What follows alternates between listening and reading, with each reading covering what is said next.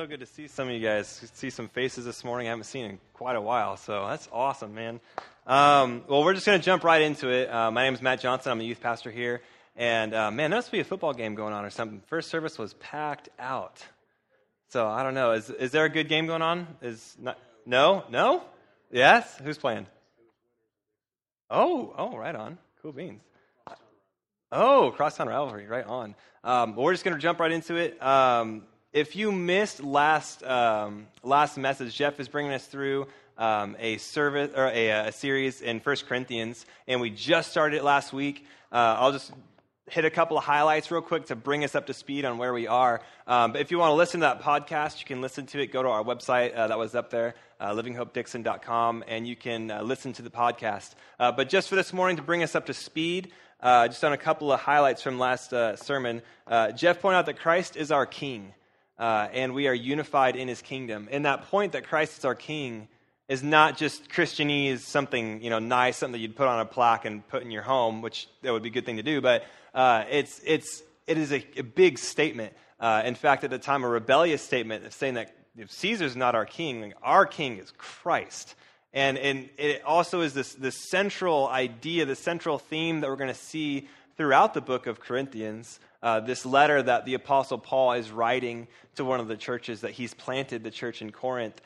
We see in the beginning chapter of last week that over and over again we see Jesus Christ. We see it over and over again, and we're going to see it again this morning. The next point that was really big last week was in verse 23, where Paul says that Christ was a stumbling block to the Jews and foolishness to the Gentiles. And basically saying that for the religious, for those who had the law and the prophecies, they were waiting for Jesus, they were waiting for a Messiah, and when the Messiah came, they didn't recognize him. There's a stumbling block to them. And to the unbelievers around them, to the non-religious, Christ was just foolishness. You worship a guy who was killed like a common criminal? That makes no sense. That's stupid. It made no sense. In verse 25, it talks about how God's wisdom is just so far beyond ours, like unattainably beyond ours. And that's what we're going to pick up this morning, and the good news that's attached to that there's this separation we're going to look at this morning between the wisdom of man and the wisdom of God, and how important that is for us. That last point that Jeff put up right at the end of the service was that there are some things that can only be seen in faith. And through faith, we see these truths about God. So if you have a Bible, open up to 1 Corinthians chapter 2. We'll also have the scriptures here up on the screen. I really encourage you, if you don't have a Bible, pick one up on the way out. We have an info stand right over there. And I love having my own Bible. I've had this Bible since, when was this given to me? By my parents in 1997. So I've had this Bible for many years, mental math, 20 years. And I love having this Bible because I have highlights, I have notes, and even in here, I was just talking to some friends in between services. I've gone through different periods of my life where I'll use a different colored highlighter. And so I remember this blue highlighter was when I was living at H Street and living with 3 other guys and just digging into the scriptures with my friend George. And I remembered the conversations I was having with him just by looking at these blue highlights. So I really encourage you, get your own Bible, mark that thing up, put little notes in there. It's so helpful. So we're just going to jump into it. 1 Corinthians chapter 2, Paul says this: "When I came to you," the people that he planted the church in, "when I came to you, I did not come to you with eloquence or superior wisdom, as I proclaimed to you the testimony about God. For I resolved to know nothing while I was with you except for Jesus Christ and Him crucified. I came to you in my weakness and fear and with much trembling. My message and my preaching was not with wise and persuasive words, but with the demonstration of the Spirit's power, so that your faith may not rest on man's wisdom, but God's power." So Paul, he's writing this letter to the church in Corinth, one of the churches that he's planted around the Mediterranean after Christ has risen and has come to him. He was persecuting Christians and zealous for God, and he believed that the Christians were heretics, and he was going around imprisoning Christians, killing Christians, and God appears to him miraculously and says, you are the one, Paul, that I have chosen to minister to the Gentiles, to minister in this area. You are persecuting me and my church. Jesus strikes him blind, is miraculously turned around, and now he is planting churches in the name of Jesus Christ. The same Jesus Christ that he was persecuting, him and his believers. And so he has had a miraculous transformation, and now he's planting these churches. And in this letter to the Corinthians, he says, I didn't come to you with this grand wisdom. I didn't come to you with big, long words. I didn't come to you with all of the answers to your questions necessarily. I didn't come to you as a deep theologian. But let's remember who Paul is. Paul was a Pharisee. He was a theologian. He was well versed in the laws, studied in the law, would have memorized large passages of Scripture, would have debated with other Pharisees about things about the Bible. This man was knowledgeable. This man was wise. This man knew a lot. And we actually pick that up in his tone in some of his letters, like in Romans, a very deep philosophical letter. But he says here, I didn't come to you with that. No, I came to you with this simple message, the message with which you are saved. That's Jesus Christ and Christ crucified. It's really cool for us because I think oftentimes we feel like we need to have all the answers. That there's going to be times when someone's going to ask me a question and it's just going to knock me off my block, and that's just, I don't like that. In that song when we sang, No Longer Slaves to Fear, I think that one of the most common, most prevalent things in the church when it comes to ministry is fear of man. Fear of man. And we're afraid of either failure in letting that person down, afraid of what they're going to say to us, afraid of what we might say to them. Paul's approach to the Corinthian church was not to come in with this eloquent wisdom, eloquent knowledge, with all of this just mind-blowing material. He came to the Corinthian church with the simple truth of the gospel of Jesus Christ. That is how they were saved. That was the foundation of their church. And now he's returning to remind them, hey, because we're going to see there's a lot of things going on with the Corinthian church that needs a lot of correction. But he's not going to come down on them with all of this grand wisdom. He's going to come down with the message of Jesus Christ and get them re-rooted. But that last verse that I want to look back at, because that's where we're really going to put some anchor in this theme of the wisdom of God. It says in verse 5, so that your faith may not rest in man's wisdom, but on God's power. He's telling the Corinthian church, our faith in Jesus Christ is not a thing of man's wisdom. It's not a thing of man's knowledge. In fact, in the chapter that Jeff brought us through last week in verse 18, it says, for the message of the cross is foolishness to those who are perishing, but to those who are being saved, it is the power of God. More on that in a little bit. What I want to do now is I want to transition over to the book of Proverbs. If you've never read through the book of Proverbs, I told First Service that was their reading assignment. This is your reading assignment. The whole book of Proverbs. The last time that I gave a message, I assigned a passage, I assigned a chapter.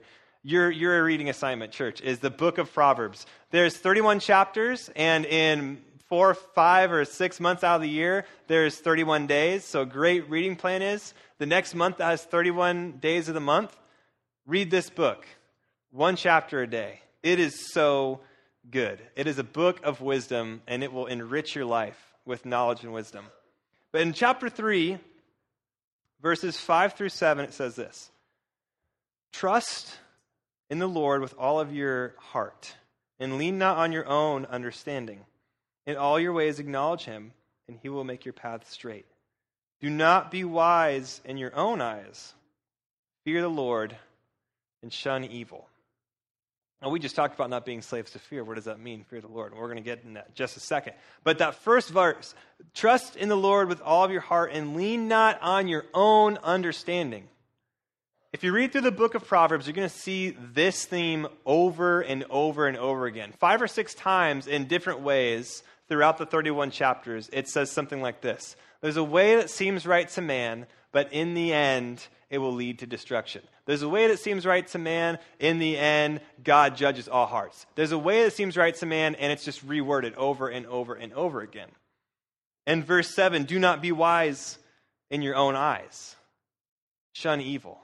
Do not be wise in your own eyes. So are these passages saying that we just need to not think, that we just need to not be smart? Well, no. In fact, the beginning, the prologue to Proverbs is talking about this book will help you gain knowledge. This book is all about seeking knowledge and understanding. And it says to cry out for wisdom, to seek it like you're seeking for buried treasure. Like that's how we should be looking for wisdom. But there's this differentiation that we're seeing, what Paul is saying, and what we're seeing in Proverbs, between man's wisdom and God's wisdom. That there's this, almost like they're two completely different things. Because what Paul says is that the message of the cross is foolishness. And he says in verse 5 that we should not be so focused on man's wisdom, that the power of God is what we should be focusing on. Then here it says, do not be wise in your own eyes. Fear the Lord. Shun evil. In Proverbs 1:7 it says, fear the Lord. The fear of the Lord is the beginning of knowledge. Or it might say in your Bible, the beginning of wisdom. But fools despise wisdom and discipline. So what does it mean to fear the Lord? We're just going to continue to back up here. We're going to get more context and then we're going to retrack back. I want to go to Job and then we'll come right back to that. Job, if you've never read Job, read that. Job is a man, a faithful man to God. And the story begins with Satan coming to God and saying, I bet that I could get one of your faithful to go against you. And God goes, have you considered Job? Have you looked at him? And Satan goes, I can get him. I could turn him over. I could get him to curse you. I could get him to turn away from you. God says, try me. Go for it. Try him. He'll stay faithful. And so Satan inflicts all these plagues upon him and takes just about everything away from him from his life. In fact, God says, you can do anything you want to Job, just don't touch his life. You can't take his life. So Satan throws everything that he can at him, just screws his life over. I mean, he loses everything. So the majority of the book is him talking to these three friends of his who are trying to counsel him, give him some advice, and he wrestles back, and it's this discord between them, and they're just wrestling with God's will, and why would God do this? And you know, Job, have you sinned? Have you know? And it's just this whole book about this. Well, towards the end of the book, God speaks to Job. Job has this moment where he cries out to the Lord, and God speaks to him. Now, what he says here is pretty heavy. And I love what he says. But the context to this, the scripture's not on the screen. You'll just have to listen to my low, squeaky voice. And if you have your Bible, it's in Job 38. But God speaks to him in the middle of his heartbreak, in the middle of his devastation, in the middle of his confusion, at his lowest of lowest. This is what he speaks. It's profound. He says this, brace yourself like a man. I will question you, and you shall answer me. If God ever says that to you, buckle up. You're going to get steamrolled. God says to him in the midst of his devastation, get this, in the midst of his heartbreak, in the midst of his lowest of lows, he says, brace yourself, Job, I'm coming. I'm going to ask you some questions, then you will answer me. And this is what he asks him. Where were you when I laid the foundation of the earth? Tell me if you understand. Who marked off its dimensions? Surely you know. Who stretched a measuring line across it? Down in verse 12 he says, have you ever given orders to the morning? Oh, I love that. Have you ever told the sun to rise? Or shown the dawn its place? That it may take the earth by the edges and shake the wicked out of it? The earth takes form like clay under a seal. Its features stand out like those of a garment. He's telling Job, where were you when I created the universe?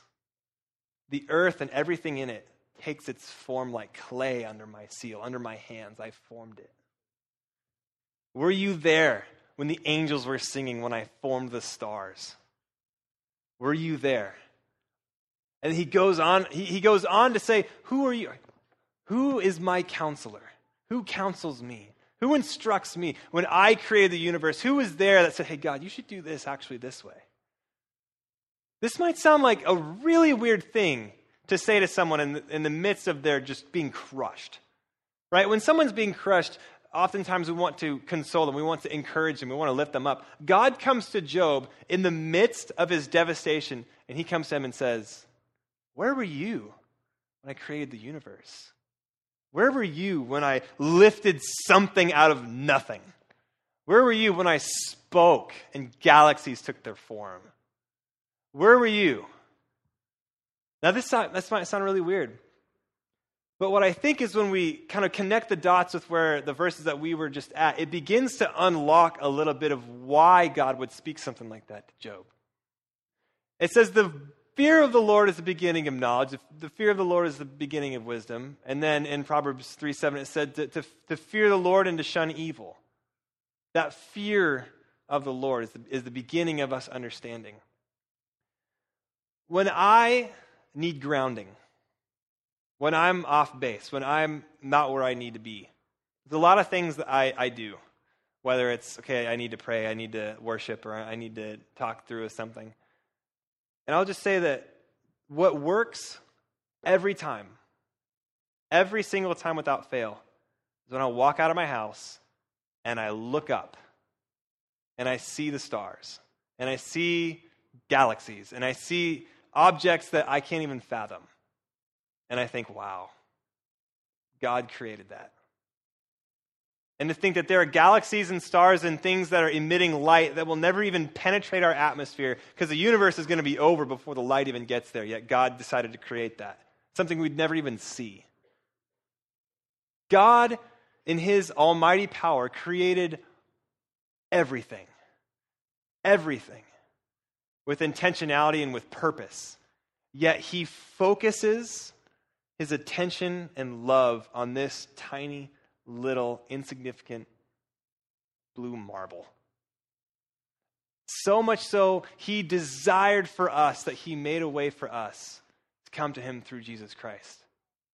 Now, when we talk about God's wisdom and God's knowledge and his distance in that, it can be a little discouraging.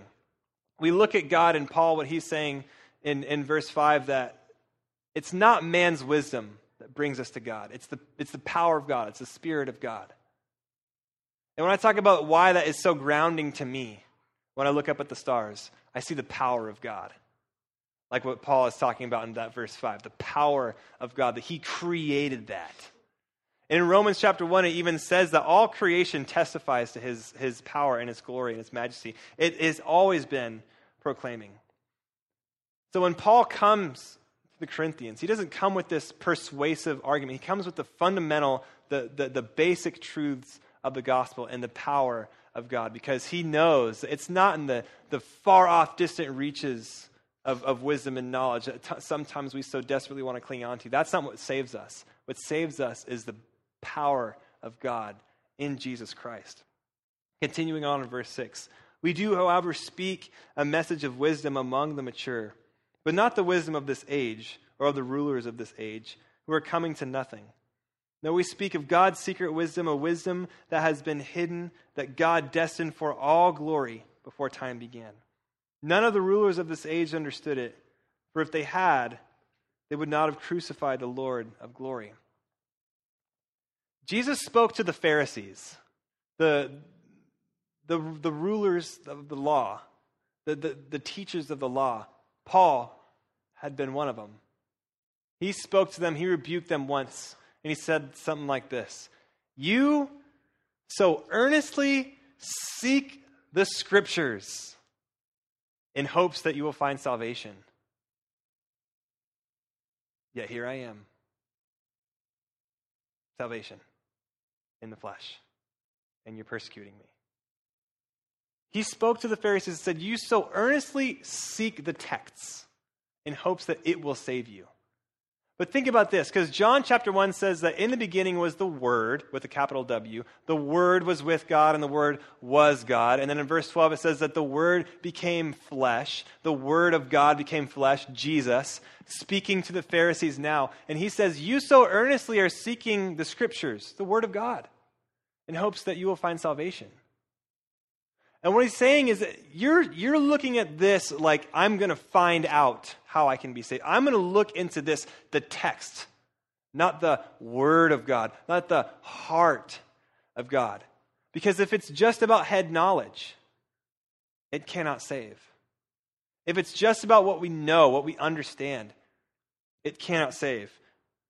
Because why? We're going to look at that. Verse 9, it is written, no eye has seen, no ear has heard, no mind has conceived, what God has prepared for those who love him. He's quoting Isaiah 40:13 right there.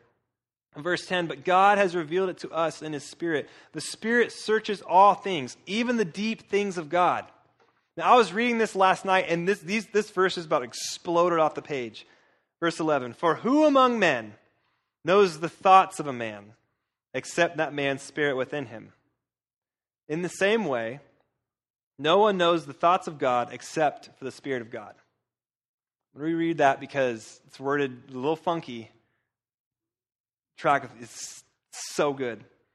For who among men, you, knows the mind of a man, somebody else, except for the Spirit within that man?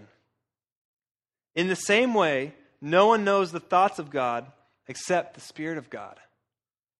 So it's saying that in the same way, you can't read somebody else's mind. Who can read minds in here? Anyone can read mine? Okay, good. No liars. All right, sweet. Just the same way that you can't read someone else's mind and know their thoughts. Like you can hear their voice and you can hear the words that they're saying and you can get to know them, but you don't know the thoughts inside of their brain. Only you and only God. In the same way that you can only know your thoughts, only the Spirit can know God's thoughts. That's what Paul is saying. Only the Spirit of God can know the thoughts of God. Now that blew me away because of what Paul is about to say. For we have not received the spirit of the world, but the Spirit who is from God, that we may understand what God has freely given us. Through the Spirit, we can know the thoughts of God.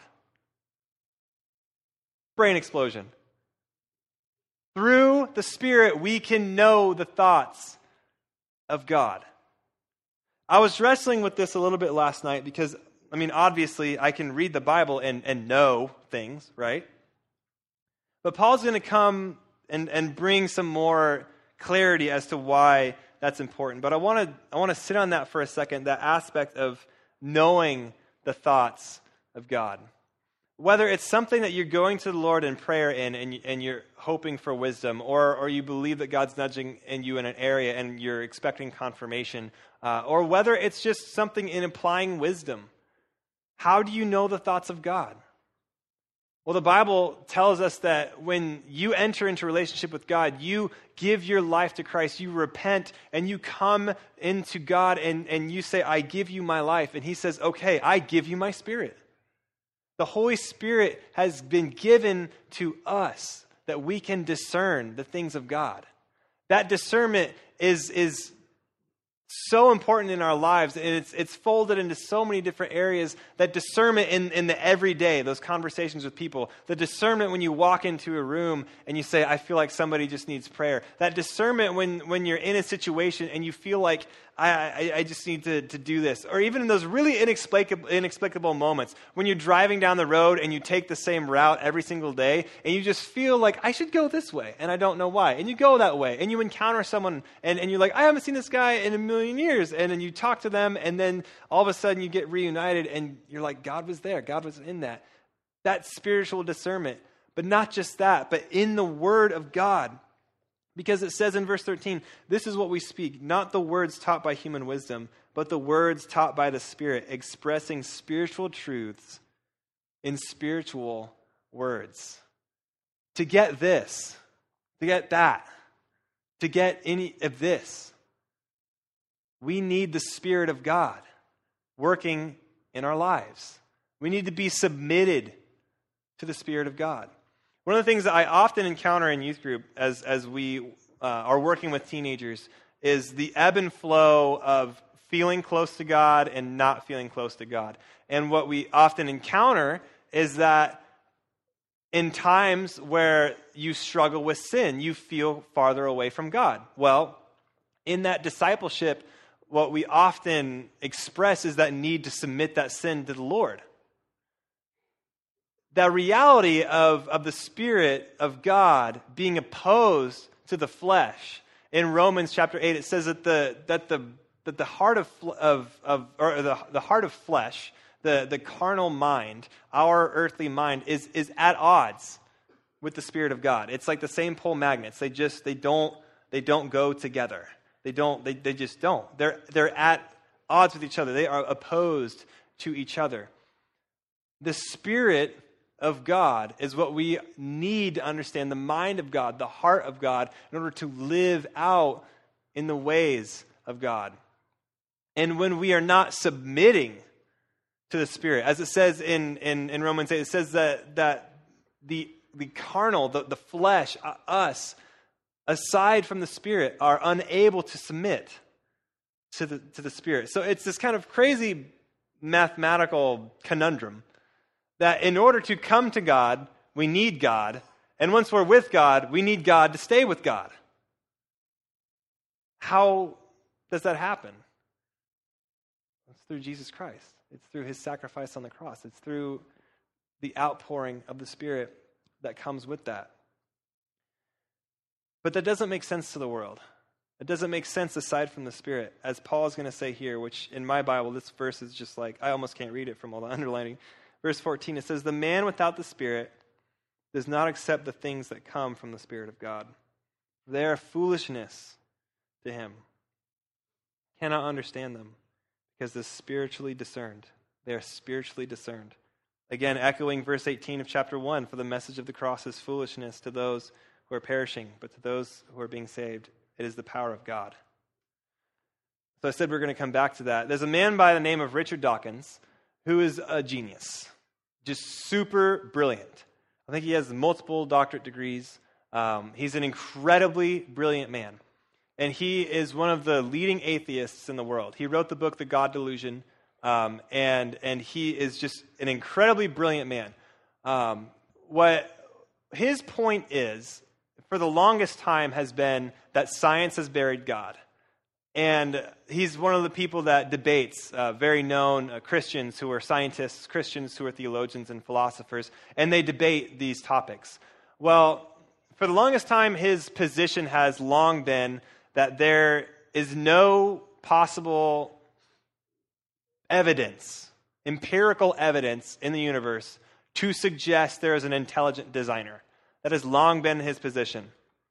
Well, in an interview that I watched from him, he had given a little bit of room. He said, well, I suppose through certain patterns in the universe, certain things in science, certain patterns could possibly suggest an intelligent designer. But then he followed it with this: but I could never follow the Hebrew God. I could never follow the Christian God. And the person interviewing said, well, why is that? Because he said that Christians say that their God is love. But I don't think that a father who kills his son is very loving. Makes a good point. Makes a very good point. I was on the road to school the other day, heard on the news that a dad had been arrested last week for killing his 3 children. That's not very loving. It's kind of the opposite of love, right? What Richard Dawkins is saying is he's exactly living out this 1 Corinthians reality, that the message of the cross is foolishness to those who are perishing. It is foolishness. It absolutely is foolishness. To suggest that a loving God would kill his son is foolishness. To suggest that loving and testing and increasing someone's faith would be to say, Abraham, I want you to sacrifice your son. Aside from God, that's foolishness. Absolute foolishness. But through the discerning Spirit, through the Spirit of God, we understand that it is actually the most loving thing that a loving God could ever do. It's the closest thing to injustice he's ever done. It's the closest thing to injustice he's ever done. But it is the exact exemplification of justice. Because of our sin, we cannot come to him. Because of our sin, there is death. Because of our sin, there is hurt. Because of our sin. And God said, I will justify the people that I want to be my people.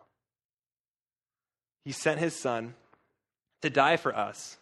And in Isaiah 53, it says that it pleased God to crush his son. But Jesus said something very beautiful, very profound. And he said this. He said, no one takes my life. I lay it down on my own accord. You could not have forced him to give up his life. There's no one, no power, no force in the universe that could have forced Jesus to give up his life. Nothing. He gave it up on his own power for us.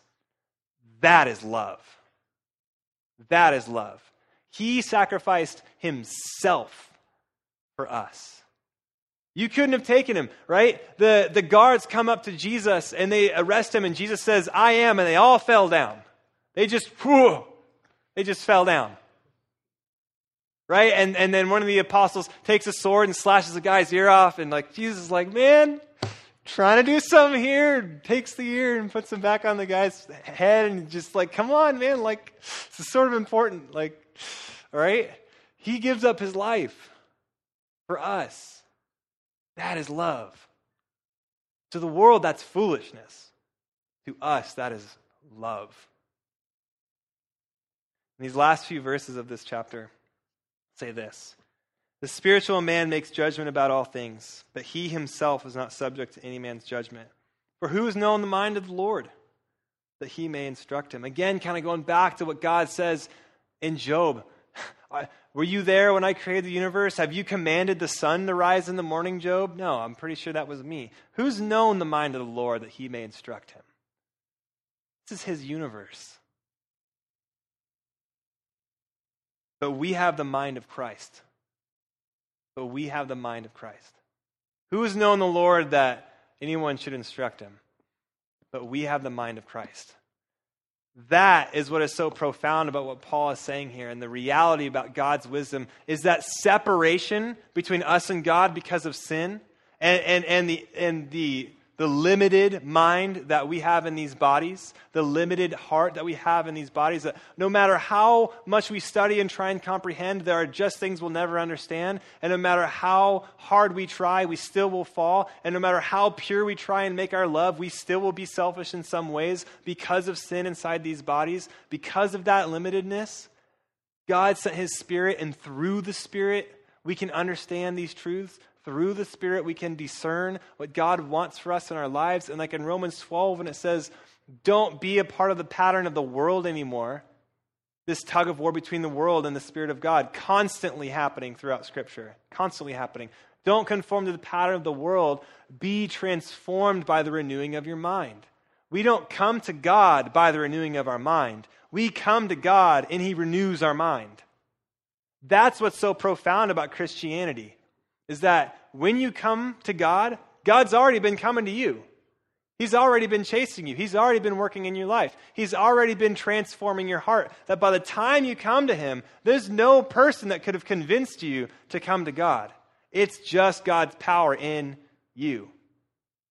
There's nothing that we can do to come to God other than accept and receive the free gift that he's already done for us.